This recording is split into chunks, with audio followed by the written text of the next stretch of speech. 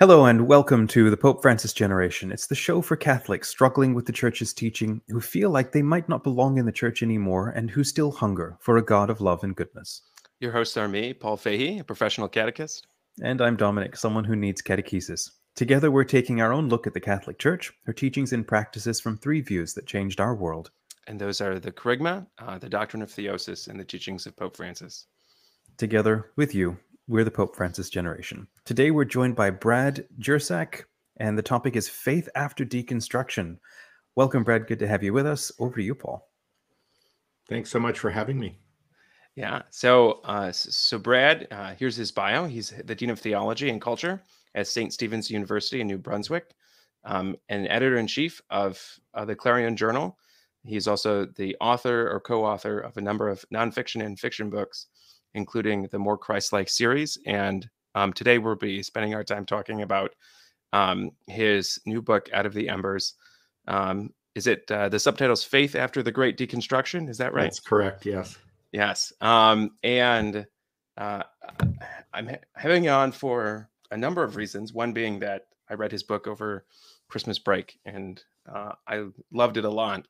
But also because this phenomena, or the labeling of deconstruction, I don't think it's a new thing, but the labeling of deconstruction has been around in the evangelical world for the past several years, but is now, I've seen it becoming more and more a discussion within the Catholic world.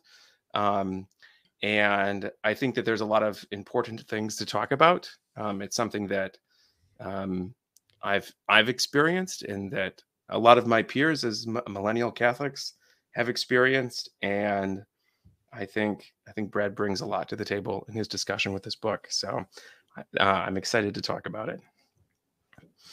I wanted to start with the first time I came across your work was maybe 5 years ago. Just a friend of mine on Facebook shared your video, A Gospel in Chairs.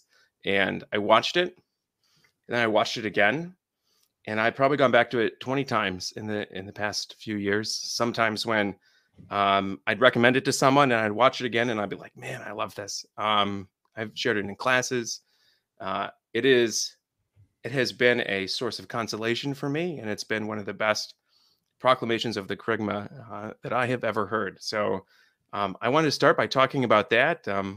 What is that talk? Where does it come from? It looks like it's a part of a larger conference. I don't know. I just stumbled upon it and kind of fell in love with it.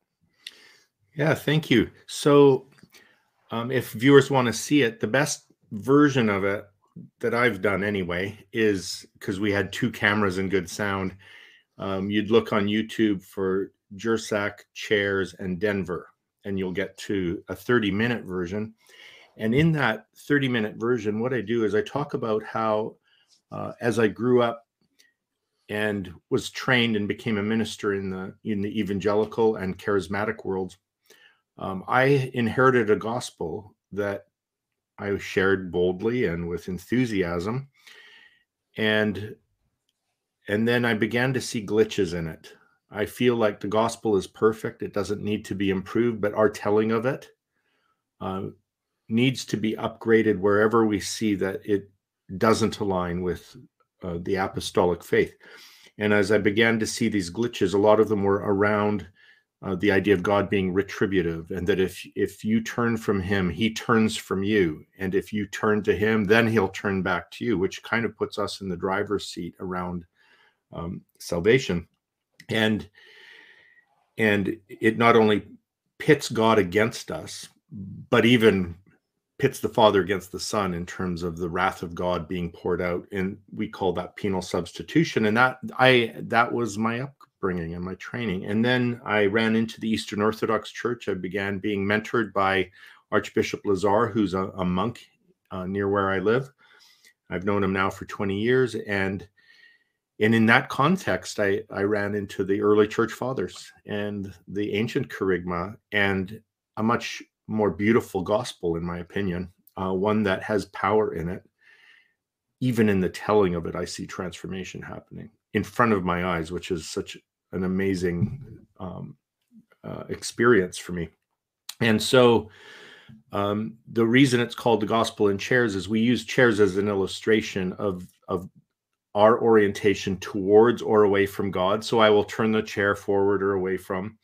And then in the first telling, God keeps turning away from us. But in the second telling, he keeps pursuing us relentlessly. And I lay that out. I don't think we need an outline. We don't need principal points or anything like that. We have a story. The gospel is a story. And the grand drama of redemption shows this perpetual turning towards again and again. Well, while I love it and have tried to popularize it, I didn't compose this. Really, I'm just reporting two versions of the gospel that I've heard. But the chairs idea came from an Orthodox priest, I think in Colorado Springs, named Anthony Carbo, who I've never met and never seen him present it. But there is another Orthodox fellow, Steve Robinson, who had done a 10-minute version online, and I saw it. And my friend Brian Zond and we both thought, we could do a more dramatic version of this that's going to grab people and that we can train others to do. And so we said, let's start a chair revival. And so, Brian's gone to India. He's trained 200 evangelists using the chair model, and I share it wherever I go. And to see people's faces begin to almost contort and then explode with tears when they realize God is this good. And it just generates repentance and worship. It's so I'm like, okay, we're getting warmer. Maybe we'll even 20 years from now, I hope it's upgraded much more in terms of my telling. But to move from God, who's an angry, punitive judge, into a great physician who heals us by theosis, this is good news for us. Oh man, Paul, you shared that video with me a couple of years back, and I remember having that same reaction. And it's kind of out of that we started this podcast, because I watched that and I sat back and thought, I don't know my faith at all. If this is actually the faith, then the way that I've been brought up doesn't work. It's not appropriate. It's not applicable. And so we need to re-examine all of our catechesis. We need to relearn our faith. It's actually a big reason why I wanted to start Smart Catholics, was because this sense of relearning is something that, at the head level, we need to sort of clear out stuff and get back to the basics of, as you said, the kerygma, theosis, and the magisterium of the Holy Father is really, really forcing us to take that seriously. Well, it ties into the ressourcement movement in the Catholic Church. I think that's exactly what they're doing. They're, retrieving the ancient faith by listening to the Holy Fathers and Mothers in the patristic period, and we have ways of losing the plot, and this was an effort to remember it, really member the kerygma as it was once taught. Yeah, how are you? This I'm kind of breaking up. Can you guys still hear me? Yes. Excellent. As you were explaining that, so much of what you just said resonated with me. About 5-6 years ago, there were two things that happened that really transformed my faith. One was someone proclaimed the idea of theosis to me, and I was like, this can't be true. And then they're like, but actually it is. And it took hold. And I was like, no, this is actually perhaps the most important thing. This is the thing that connects all the other things. This is what God desires of us. And then the other thing was Pope Francis. He's in his book, The Name of God is Mercy. And I've shared this before a number of times.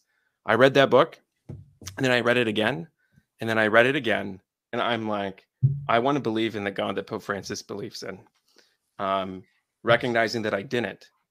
And since then, me and a ministry partner, we've preached probably 30 kerygma retreats, just day-long retreats. And the experience you described of when you preach, when you tell this story, you see it work in people's lives right in front of you. My friend says, my ministry partner, she says, our job is simply to tell the best story better than we've told it before. That's all we're doing here. That's exactly right. And it's almost, I mean, it's not one of the sacraments, but it's like it's sacramental. Like the words of the story itself, like grace accompanies that and transforms people right before my eyes, and it's an incredible experience. Well, I'd love to see you do the gospel in chairs at one of those retreats. I think that would be powerful, you know, and it's right in line with your vision and Pope Francis' vision. Yeah, I was shocked. Now, I mean, I've been Catholic my whole life. I've heard of penal substitutionary atonement. I'm like, yeah, that's a thing Catholics don't believe in. But then when I've heard it presented, I'm like, actually, I know a lot of Catholics who believe a lot of this. Yeah. And the proposal that God would be the one who's always pursuing us, no matter what, that is shocking news. It was shocking news to me. It's a shocking news to a lot of Catholics.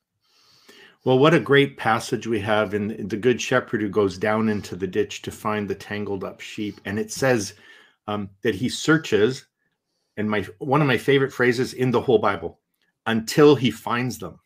Yeah. You know what? Oh, this is the gospel. Yes, it is very much the gospel. Okay, so I want to spend this whole time talking about the video, but I actually want to talk about the book. So, okay.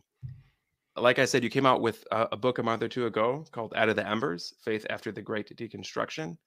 I read it. It was healing for me. It was healing for me in processing and moving out of a time where like I've been harmed by the church, and how has that impacted my relationship with God, and how has that impacted my relationship with the church? It was really good for me, and I've already started recommending it to several people. Thank you. Who've shared similar experiences that I've had. So, yeah, I want to talk about the book. Where did this idea come from? What has the response been? Why a book about deconstruction? Okay.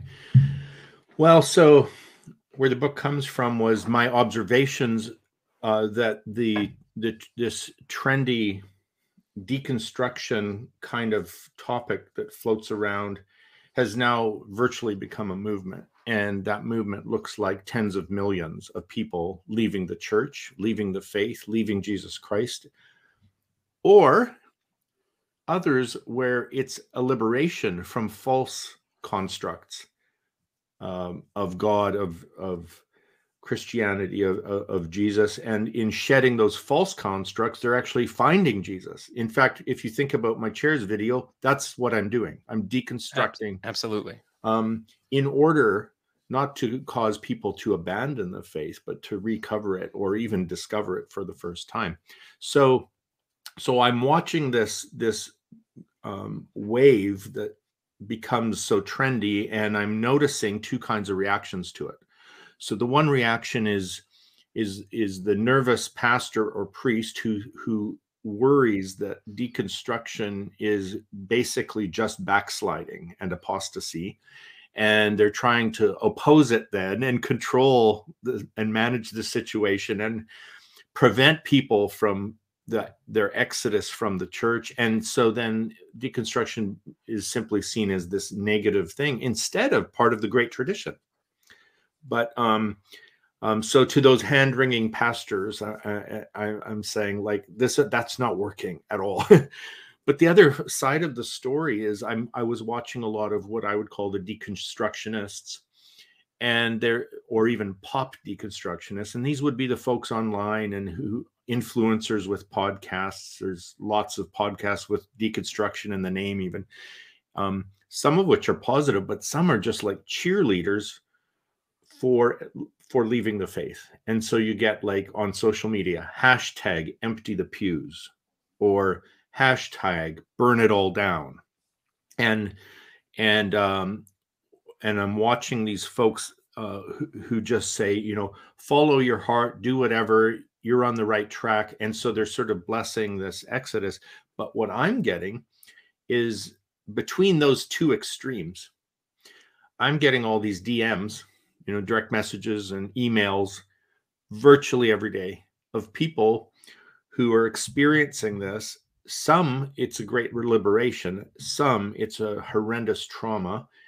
And they're saying, I didn't know I was going to go from let's say dysfunctional communions into alienation and isolation. And so they've got a double trauma of, let's say, something bad happened to them in the church, and then they leave the church, and the bad thing is that, like, I don't know who to talk to, and I don't have, and now they'll say things like, and I'm losing Jesus. And I'm like, what, is he like this commodity? You did, like, is he your wallet you dropped out of your pocket? No, this is a living person who's within us, who loves us, and who's not leaving. So what's lost is we've lost our sight of him. We've lost our awareness. And so, so I wade into this with the idea that we don't need to control it, and we don't need to cheer it on. What we need is empathy for those who are really struggling, and then to tell them, you're not crazy. Your questions are welcome. Your doubts are welcome. But we need to we need to walk together in this and address the issue of alienation and see who the experts are who could be with us. Because you don't invite a plumber to do major surgery. And I think that's a lot of these folks online are just plumbers, and they're doing a half-baked job of engaging deconstruction. And it's not that they've gone too far, it's that they haven't gone nearly far enough. Yeah. All the way to water to wine, death and resurrection. So that's what got me motivated to address this. And you asked how the response has been. It's been like surprisingly good. One surprise was that some of the people I think are pop deconstructionists actually love it. And they're like, oh, this is going to be the textbook. And then others in the church or pastors are saying, oh, this is really going to help me. So both ends of that spectrum seem to be treating the book as helpful. The other thing that surprised me is so many reviews have come out that identified the primary word for the book was actually vulnerable. And I didn't realize. I'm like, okay, yeah, I guess I was vulnerable. And now that you mentioned, I feel more vulnerable and even scared. So but they're appreciating that. And maybe the vulnerability is what gave me the ability to have a voice in the conversation. Yeah. I think vulnerable is the right word. At one point in the book, you shared a dialogue that you had with someone who I think had experienced a lot of trauma. And I have been in the Catholic charismatic world a little bit. And I kind of recognize that your own charismatic background, when you're like, I think you just invited this person. Well, have you given that to Jesus? And that idea of like just giving that to Jesus, it's not like a magic word, and it's not a rote prayer. It's a vulnerable prayer. Yeah. It's like bearing your heart to the Lord and saying, I can't do anything with this. You need to do something with this. Yeah, that's right. Oh man, there's a lot that's true in what you just said. It reminds me of, and this may have been in the book, of, I think it's Richard Rohr has a model where he's like, it's deconstruction and then reconstruction. Like you have to pass through deconstruction, but there's something on the other side of that. But that deconstruction also involves harm. And I like that you were able to both affirm the experience of liberation and the experience of harm that happens even simultaneously in a person. Yeah. There was a study that just came out a few weeks ago from Xavier University looking at clerical sexual abuse in the Catholic Church and how it causes moral injury. Obviously, causes trauma and a whole bunch of other things, but specifically moral injury as being confronted with something that so violates our understanding of what's good and moral that our ability to know what's good is harmed after that. And our ability to trust moral authorities is harmed after that. Yeah. And our understanding of ourselves is harmed after that. Now, this study was focused mostly on people who had been abused, but it also mentioned some people who are like one or two steps removed from that. Well, you go 1 or 2 steps removed from any Catholic in the United States, and that's pretty much every Catholic in the United States has been 1 or 2 steps removed from clerical sexual abuse. And I read that and I'm like, I think there's something related to deconstruction here, where when you're confronted with the reality of the sinfulness that is in the church, the thoughts that you had about the church being good have to be deconstructed. And that causes, or can cause, moral injury. Like, there's real harm there. Yes. There's liberation, but there's real harm at the same time. And like you said, I think a lot of people emphasize one over the other. But you're able, I think, to acknowledge and navigate both of those. Well, and I've experienced both, So on the liberation side, discovering that God is not a violent tyrant who commands genocide is quite liberating. You're like, what? God is actually good.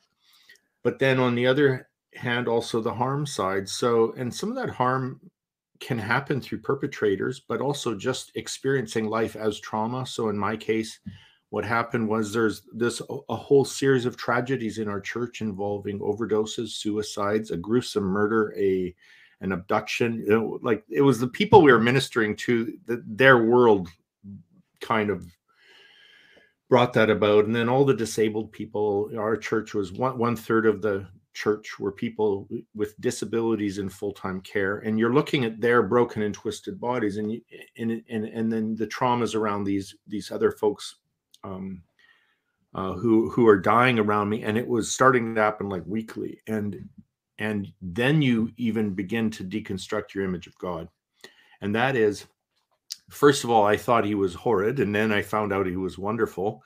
But now I'm like, look at what's happening in the light of this evil. Are you good?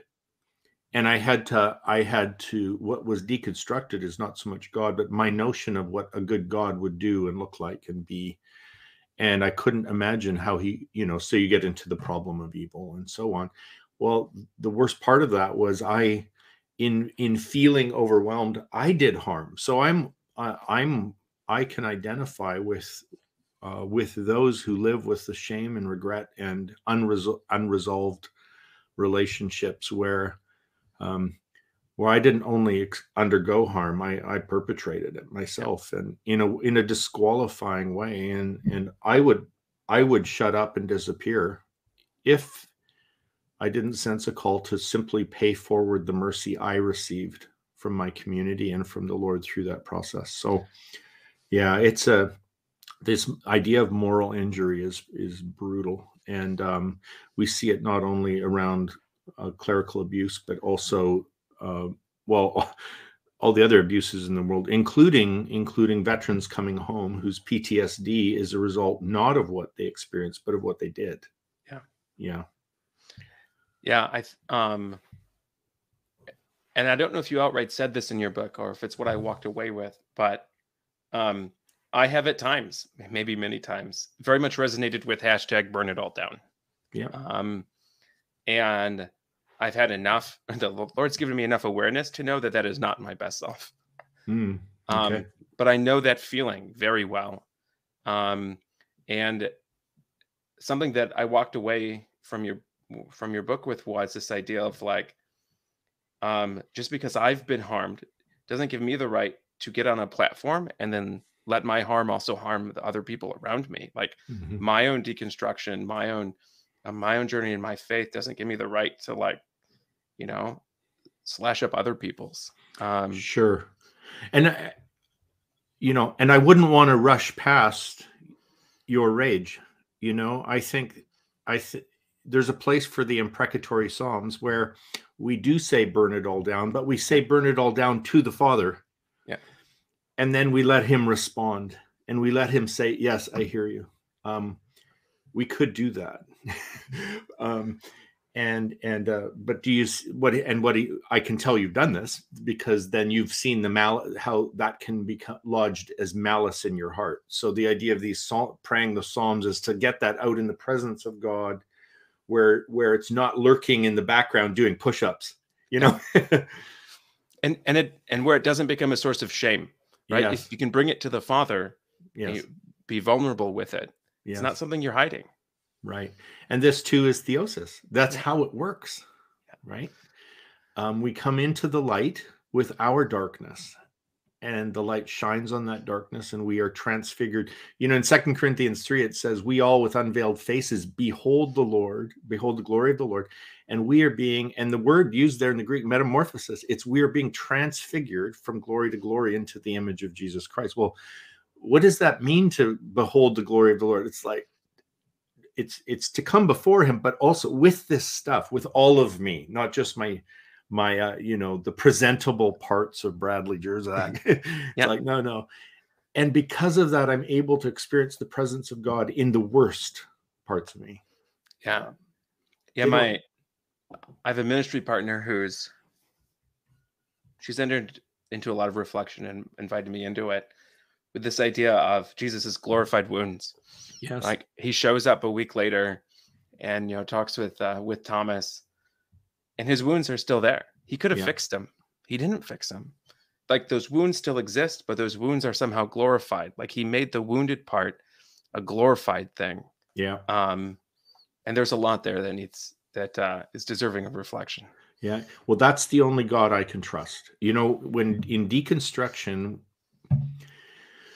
those who don't completely lose their faith in God often just revert to sort of a very ethereal, spiritual spirit God or something, or even like universe and all of that. And I get that. But at the end of the day, Thomas and I have one thing in common. We didn't worship Christ because of the glory shining from his eyes. It's because we saw our wounds in his hands, and that he's glorified those wounds. That I haven't referred to it with that phrase before. That's beautiful. Glorified wounds. That has traction. Yes, not mine, my friends, not mine. Your friend. And this relates to one theme in your book that I found compelling. Was you're very critical of the different theodicies out there, the attempts people have made to give explanations to the reality of suffering and the reality of God's goodness. How can both of these things be true? Mm-hmm. And you criticize both because you say the easy answers, either delegitimize the reality of suffering, or call into question God's goodness, and they make him complicit in suffering. And the response that you give is both satisfying and not satisfying, and that you're like, both are true. Like you're like, it's a paradox. We can hold in one hand the reality of suffering in the world that is just horrendous and seemingly without any type of meaning or explanation, and that God is perfectly good. And we can hold both of those things.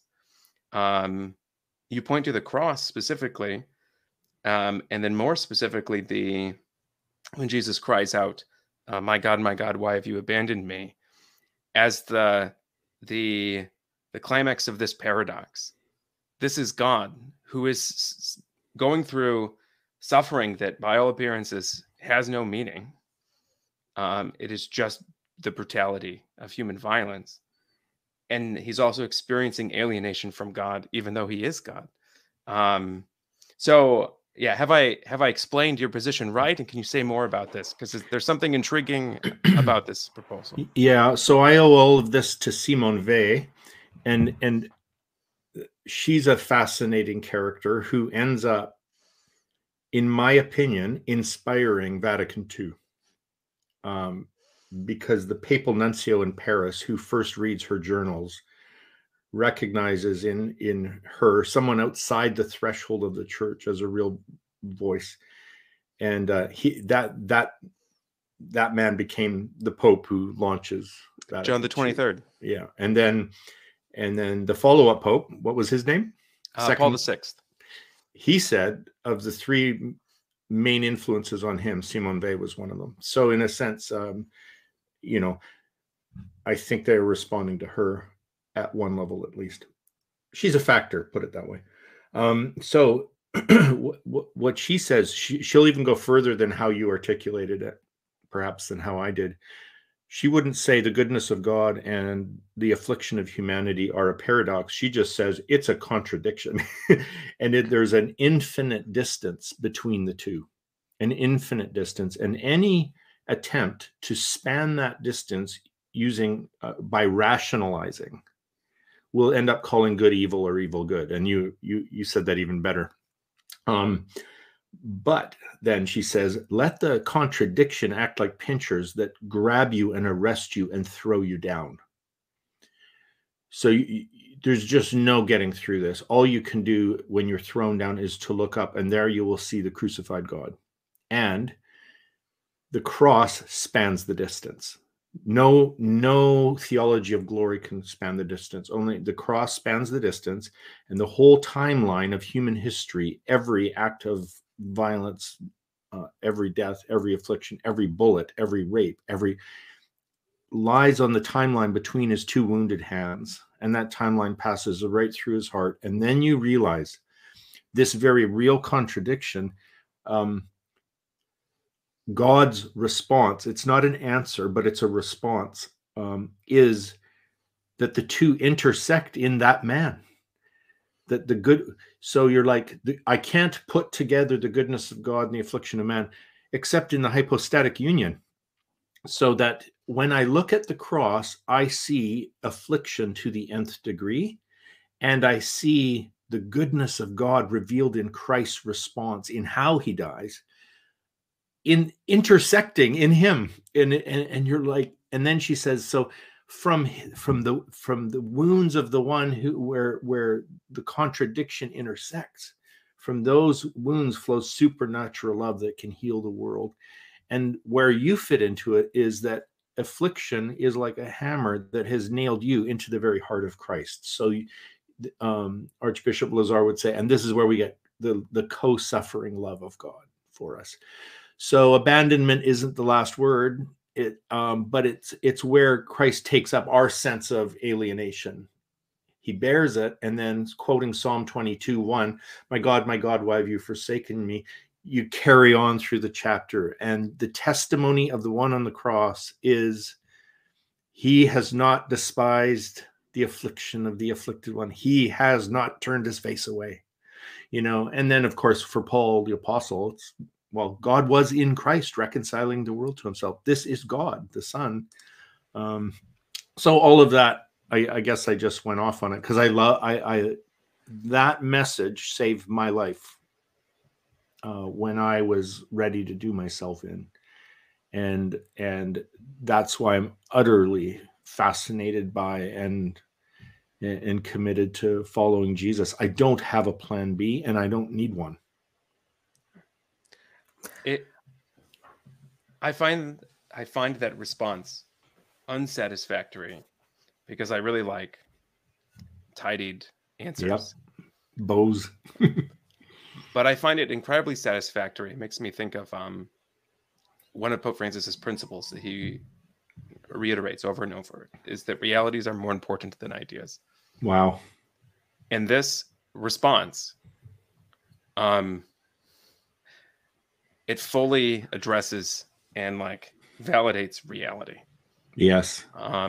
Any other response invalidates reality in some way. Wow. Well said. Something that and ideas, by the way, he used the word ideas there, right? That's what we mean by deconstruction.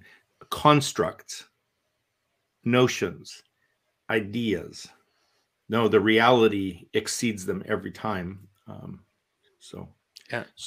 Something that jumps out at me is you're talking about the glorified wounds, and I'm just letting that marinate for a second and listening to you gentlemen. And I'm trying to imagine actually the response of the apostles to Christ appearing with the wounds still in his glorified body, and the sense of not just shock, but of an inability to understand the seeming illogicality of a glorified divine being appeared retaining his wounds. When thinking of every myth and every story of when the gods would reappear after whatever might have happened, the last thing would have been a show or a sign of weakness or a sign of damage to their divine being, or how they're presenting themselves. And then the apostles now trying to make sense of this. And I think one thing that does come from this, and this is resonating with me with everything y'all are saying, is in so many of our constructions of where this world sits on, as you've said, like a timeline of development into God, or growth into goodness, or this is a stopping point, or this is just a journey and we're here for a little while, and then we move on to greater and better things and we'll leave this behind maybe, and then Christ comes back and, with this glorified body, and he's got wounds. And the instant sense in my mind is this phase, this stage, this world, this experience of existence, it matters. And it matters so much that he burned it into his divine embodiment in his glorified sense, which is supposed to be the most flawless, expression of his being. And he comes back still bearing those wounds, which is, I think, an incredible consolation, and a validation that this is not pointless. This is not a wasted part of being alive, but it has the things that we do endure have great meaning to him. Yeah. We can even double down on that and say the glorified wounds in the risen Christ are a revelation of the eternal nature of God. This is the Lamb slain from the foundation of the world. And so there's something eternal about this that now is instantiated in time and must be, or it's not real. But this is that the wounds are not signs of some flaw in the nature of God, but they are the eternal love of God transposed or diffused or something through human sin and rebellion and pain and all of that stuff. It's like, so in other words, the flaw would be if he didn't have the wounds, because love is revealed. The perfection of love is revealed even as this self-giving, kenotic kind of love that lays down its life. And Simone Weil's idea is that somehow even this is part of the creation story, where God's self-giving love, that creation is an act of kenosis that comes to the nth degree in the crucifixion. And so that's fascinating. I think Hans Urs von Balthasar, he engaged the work of the Orthodox theologian Sergei Bulgakov on this stuff, and it's just like, if you want to look at the kenosis of Philippians 2, where this is not God in disguise temporarily becoming a wounded servant. No, this is an unveiling of perfect love. And it says something about us. I think it's it's one of the old creeds, Athanasian Creed maybe, where it's talking about the incarnation, and it says it's not that God lessened divinity; it's that he elevated humanity into divinity. So if Jesus has glorified wounds, like, those wounds represent and are our wounds, like, by his wounds we are healed. Yeah, he has brought our wounds into glory. Yeah. Wow. Well said. Oh man. Okay. So any one of these points I want to spend an hour on. But going back to the book, there was a couple more key moments for me going through it. One was you don't shy away from the reality and brutality of human suffering. There's one story you share from the Holocaust, where there's a young girl who's sent to the gallows and hung, and is so small that she has to hang there for forever, right, until she dies. And someone cries out, "Where is God?" And the response is, "He's hanging in the gallows." I thought of this. I had a conversation with someone a couple of weeks ago who works for the church and has experienced a lot of harm from clerics and leaders in the church. And I said to them,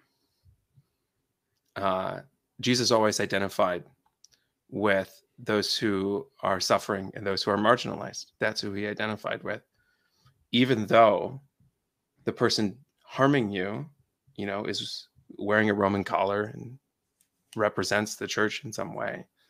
Jesus is identifying with you because you're the one in this moment, because you're the one who's being harmed. You're the one who's suffering. That's really important to me, especially when I think about, this idea of when it's the church, when it's those who represent God who are doing the harming, knowing whose side is God on in this. Can you speak more into that? Well, I would first of all simply agree with you. What came to mind as you were talking is that when those of us who've represented God then do harm, that's a kind of identity theft. When we represent Jesus to somebody and then break their boundaries, we're presenting a false image of God. And using the Lord's name in vain in the worst of senses. Exactly that. And this is true, in parenting.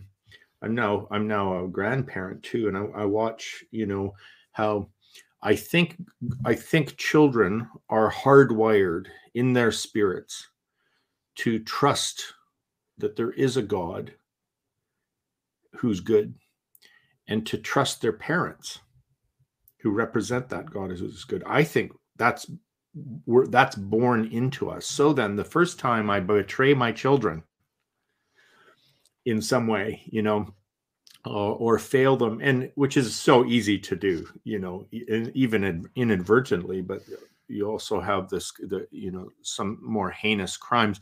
Well, this is so damaging to children because now the very word father now becomes a toxic word. And the fact that God has, that Christ calls his father, that name and the character of God are tainted by the misrepresentation. And so I see that in families, and I see that in clerics, and even the fact that that Catholic and Orthodox and Anglican priests are called father.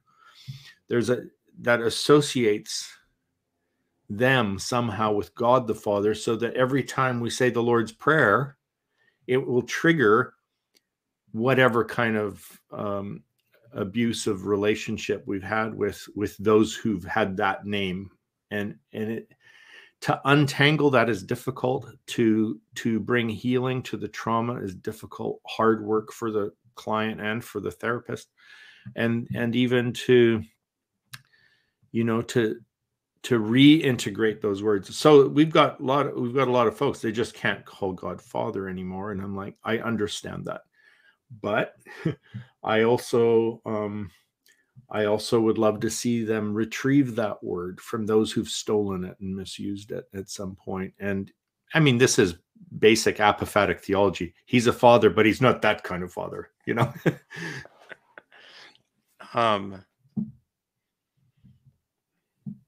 In that, you also, I have lots of thoughts. One is, I have 5 kids, and as you're speaking, thinking back on how have I misrepresented God in my role, and maybe I need to ask God for more mercy. Yeah. We can't not. It's going to happen. And so I do the Jesus prayer quite a lot in my life. Because if I go there, it can descend into shame. Or maybe it's already in shame and it's my way out of shame, or something. But, shame has never helped this problem.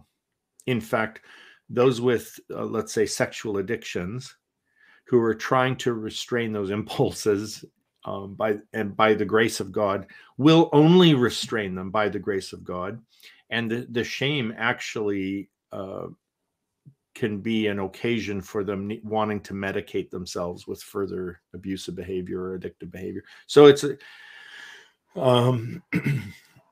Lord have mercy. Yeah. I think I've benefited a lot in the past few years from reading Brené Brown's work on shame. And her antidote is vulnerability. Interesting. And instead of hiding, I suppose, right? That's the opposite. Yeah. And like reading that as someone who's a lay minister in the church, I'm like, yeah, the antidote's first of all vulnerability before God. Because then there's no places of darkness. But that first takes trusting God's goodness. You can't be vulnerable with someone who you're afraid is going to harm you. Yeah. Okay, so I'm going to move on. I'll just say this. I wrote a book called A More Christ-Like God, and that's kind of part of it, right? It's like every image of God we have that is broken needs to be displaced, because we have an image of God in the person of the one who said, if you've seen me, you've seen the Father. Yeah. So that can help us hopefully start opening our hearts up to the possibility that God is just like Jesus, because they are one, Yeah, it took me, I mean, I can tell you when. It was January of 2019. I've been Catholic my whole life. I've been Catholic 30 years at that point. I've been a minister for 6 or 7 years. And the Lord broke into my life and told me how good he was. I had heard that from other people my whole life. But it was like, it was grace. It was pure grace. And that's when I believed it. And that's when everything changed. Wow.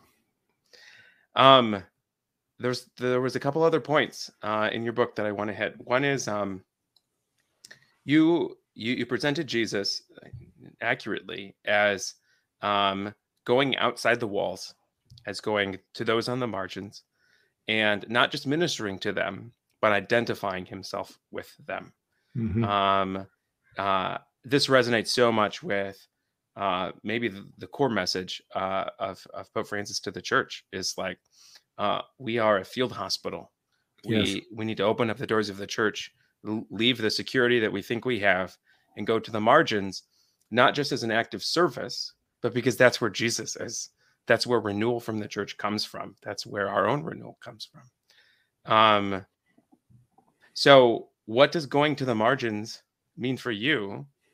And how do we do that? Like, how do we go to the margins? What does that mean in concreteness, in reality, and not just ideas? Okay. Well, I'll start with the idea, in that the phrase let us go outside the city, let's go to him outside the city, is a reference in the book of Hebrews to the fact that Christ was crucified outside the city. And that this becomes then an image for me about, if I want to find Jesus, it probably won't be in the thick of the temple establishment where that had plotted to kill him in the first place. but that I go to where the cross is. And so then what does the cross look like in concrete terms? What does outside the city look like? And I also connect there then in terms of, I think, Christ's guidance in Matthew 25, that you will meet him in the least of these. So he describes, when you fed those who were hungry, you were feeding me. When you clothed the naked, you were clothing me. When you visited the sick and those in prison, including the guilty in prison, you were visiting me. And so whatever you did to the least of these, you were doing that to me. And so that tells me that that the marginalized in those kind of categories are a very good example of where we might encounter Christ. And that was my experience for sure. One of the great breakthroughs in my life when I was in darkness and shame was I visited a coffee house that was run by people with disabilities from our church. And, their coffee house was drawing twice as many people as our church was. It was awesome. And I went there, but I was lurking in the back, feeling very sorry for myself, a lot of self-loathing, self-hatred. And one of the guys on stage was playing a djembe. He had Down syndrome, and he saw me from the stage, and he left his djembe mid song and came all the way down to the back and grabbed me by the arm and dragged me to the front row and sat me in the front row. And then he sat beside me, and he took my head in his hands and pulled it to his heart and began to stroke my hair. And I bawled like a baby. It was the first time I ever felt, I've had charismatic experiences and manifestations, all of that, but this is like, I felt God comforting me and consoling me. And I felt the good shepherd finding me in my ditch. I found the Father welcoming me home. And it was in that context, right? So, this, maybe it's just quite selfish of me, but I want to find God the Father, Son, and Holy Spirit, and I know where to look for them now. It's sometimes God is hard to find at the center of power, and this is what makes Francis such an anomaly, that you would have such humility on Peter's throne. But what is he saying? He's saying, look for those that he discovered in the margins in Argentina, and among the poor and the sick and the oppressed. So I just like, if you want to find God, that's where you go look. And when you do, not to go as those sort of like with the contempt of those who are, I'm a savior to those on the margins. It's like, no, I'm on a hunt for the Lord, and he's told me where to look for him. I recall a story from Mother Teresa, who would have her sisters spend an hour in front of the Blessed Sacrament every morning, and then go out and serve the poor in Calcutta. And I forget exactly how the story went, but it was essentially,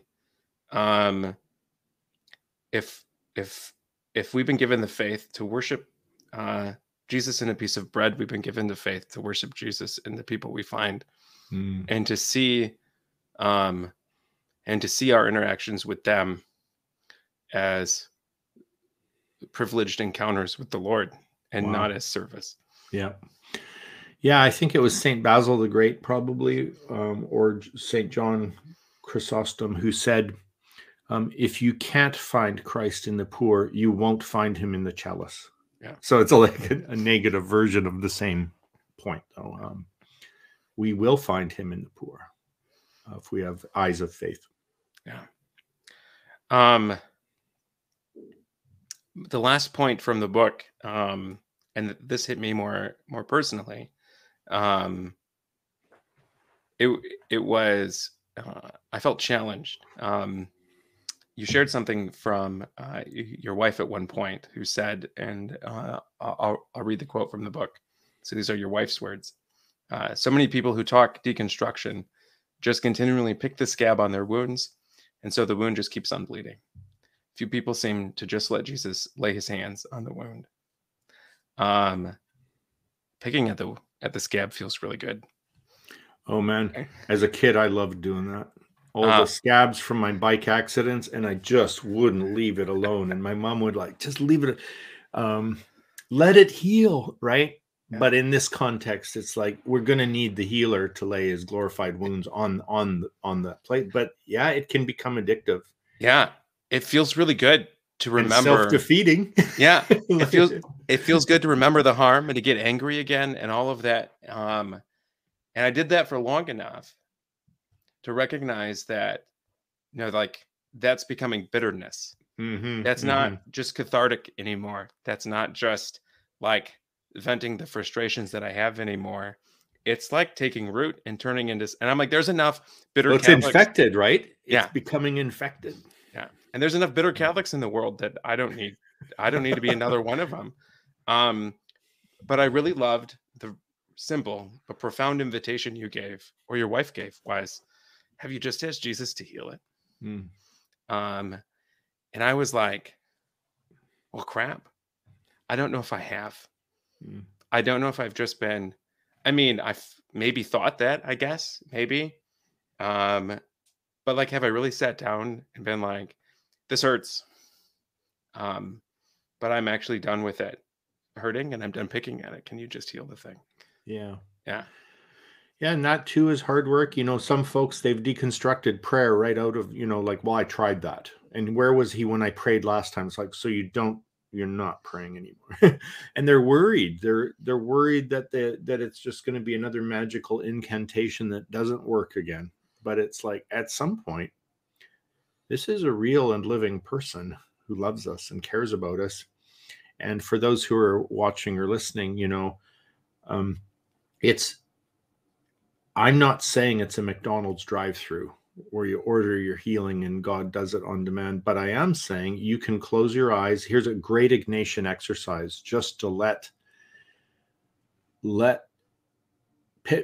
picture him in any of the gospel stories where he's healing someone and be the person he lays his hand on and welcome him to lay the glorified wound on your wound and just listen and watch with all five senses inside your heart, right? And I have a funny story for you about that. I was training people to do this, and I got canceled from a conference that believed in healing. And I'm like, why are you canceling me? They said, that prayer sounded too Catholic. I'm like, if that's a Catholic prayer, sign me up, But really the simplicity of like, close your eyes, picture Jesus. There's his wound. Ask him to put his hand on it. Let him stay there. I believe that if we do that simple practice in prayer, it's going to become real to us, and we're going to experience him drawing out the toxins and infection and pouring in the healing light and love that can transform us. And I'm saying that as someone who's in practice, where I've watched people do this and being healed not only of their heart wounds, but like dramatic physical healings that not enough that I can package it and monetize it, but enough to go, oh, this is real, And so I've seen a few blind people get their eyesight back. I've seen a hunchback woman be healed. I've seen fatal cancers going away once in a while. And I'm like, God, why can't I just snap my fingers? It's like, it doesn't work that way. But how it does work is, whether you're healed of these dramatic ways or not, it is always, always fruitful to invite him to lay his hands on you. And so I wish that Pope Francis had laid his hands on me when I visited the Vatican, but I can ask Jesus Christ himself to do it in prayer right after we get off our call, and so I will. I'm reminded of early in his pontificate, Pope Francis gave a homily. It was during Easter time or Pentecost, around Pentecost. It's about the Holy Spirit. Mm-hmm. And he says, I'm paraphrasing, the Holy Spirit makes our heart like Jesus's heart and our mind like Jesus's mind. Oh, wow. And that's theosis. It is. And it's for me, it was such a simple, like, conception of theosis, where it's like, yeah, my heart's pretty beat up and wounded, but he's offering me his heart. He's making my heart his heart, which is such, like, that has become my prayer after communion at Mass. Has become the prayer that I've taught my oldest kids who've received first communion, of like, thank you, Jesus, for the gift of yourself in the Eucharist, and make my heart like your heart. Oh, it's so good. Yeah, I'm going to do that. You're catechizing me. Thank you. This has been a fantastic conversation. We're going, I think we're over an hour at this point. So we like to end our episodes with giving people some type of practical takeaway. So if you're speaking with someone who is going through deconstruction, who, as a friend of mine, the image she gave me was, there's all these loose threads in my faith, and I keep pulling them, and there's a part of me that's afraid that the whole thing's going to unravel. Mm-hmm. If that's someone's experience, what suggestions do you give them? You know, it would still depend on the person and their story, but I'm a Jesus guy at the end of the day. And so I'm like, you can pull those strings as much as you want. When it all unravels, he's still there. And he's for you, and he's toward you, and he's beside you, and he's within you, and he's not going to leave you. So pull the strings. And so I know some may need to hear a different response than that, but I think my confidence in Christ as a real person in perpetual pursuit of us means that your deconstruction is welcome. But that will only work if you're willing to have him as your companion. If we go and hide from him in alienation, he'll be there too, but you just won't enjoy the experience of knowing he's there with you. We do have a Russian proverb that says this: when you've bottomed out, or when you think you've bottomed out, you will hear a knock from below. And it's supposed to be anonymous and a very ominous proverb, but I'm like, no, and it's Jesus knocking. So even when you descend into the very depths, even if you make your bed in Sheol, I am there, you know? So, and he's been there first. I was listening to another podcast with a theologian who studies Balthasar, and Balthasar has a reflection on Jesus's descent into hell. Yes. Jesus has been there first. Yeah. And it's actually in that same book, there's the one reference that just changed me completely, where in some vision, Christ or God is communicating with some mystic or something. And he said, there are some places in the soul that are so narrow that nobody can go there. Only I can. Not even your own soul can go. Only I can fit in there. Yeah. This has been a fantastic conversation. Is there anything that you'd like to add that you haven't been able to say yet, or? No, I've just really appreciated it. Your hospitality and your insightful questions and comments have made me excited to go think some more and pray some more and dig some more on, especially today on the glorified wounds. That's going to be my day. So thank you. Fantastic. Brad, where can people find you? So there's bradjersak.com. And then I'm on Twitter, Instagram, and Facebook too, as Brad or Bradley Jersak. Fantastic. We're going to link to the Gospel and Shares video, and we're going to link to your book. Dominic, anything else? No, I think Brad, it's been amazing having you with us. And for those who are watching this, if you're enjoying this video, or you're watching it on YouTube, hit that like button so more people can hear and discover Brad's message if they haven't yet. And if you're enjoying these conversations, we'd absolutely love to meet you and just hang out with you. Come and join Paul and myself in Smart Catholics. We're the free online community for Catholic millennials, creators, and learners who want faithful conversations, unafraid of doubts and questions, kind of like this one, and we're free of trolls and ads and toxicity. Sign up today at smartcatholics.com. Paul, if friends have a question or feedback, perhaps specifically for you, where can they go? Yeah, you can find me at PopeFrancisGeneration.com. You can subscribe for free to this podcast and other things that I produce, and you can also support me there, which is fantastic. You don't get anything for it except the joy of supporting me, but it's very much appreciated. And it's true, without all of your support, we couldn't be doing this sort of thing. So thank you again, Brad. And friends, till next time, say a short prayer for yourself and for us. And remember, don't be afraid to ask questions. Doubts can be a sign that we want to know God better and more deeply. God bless you.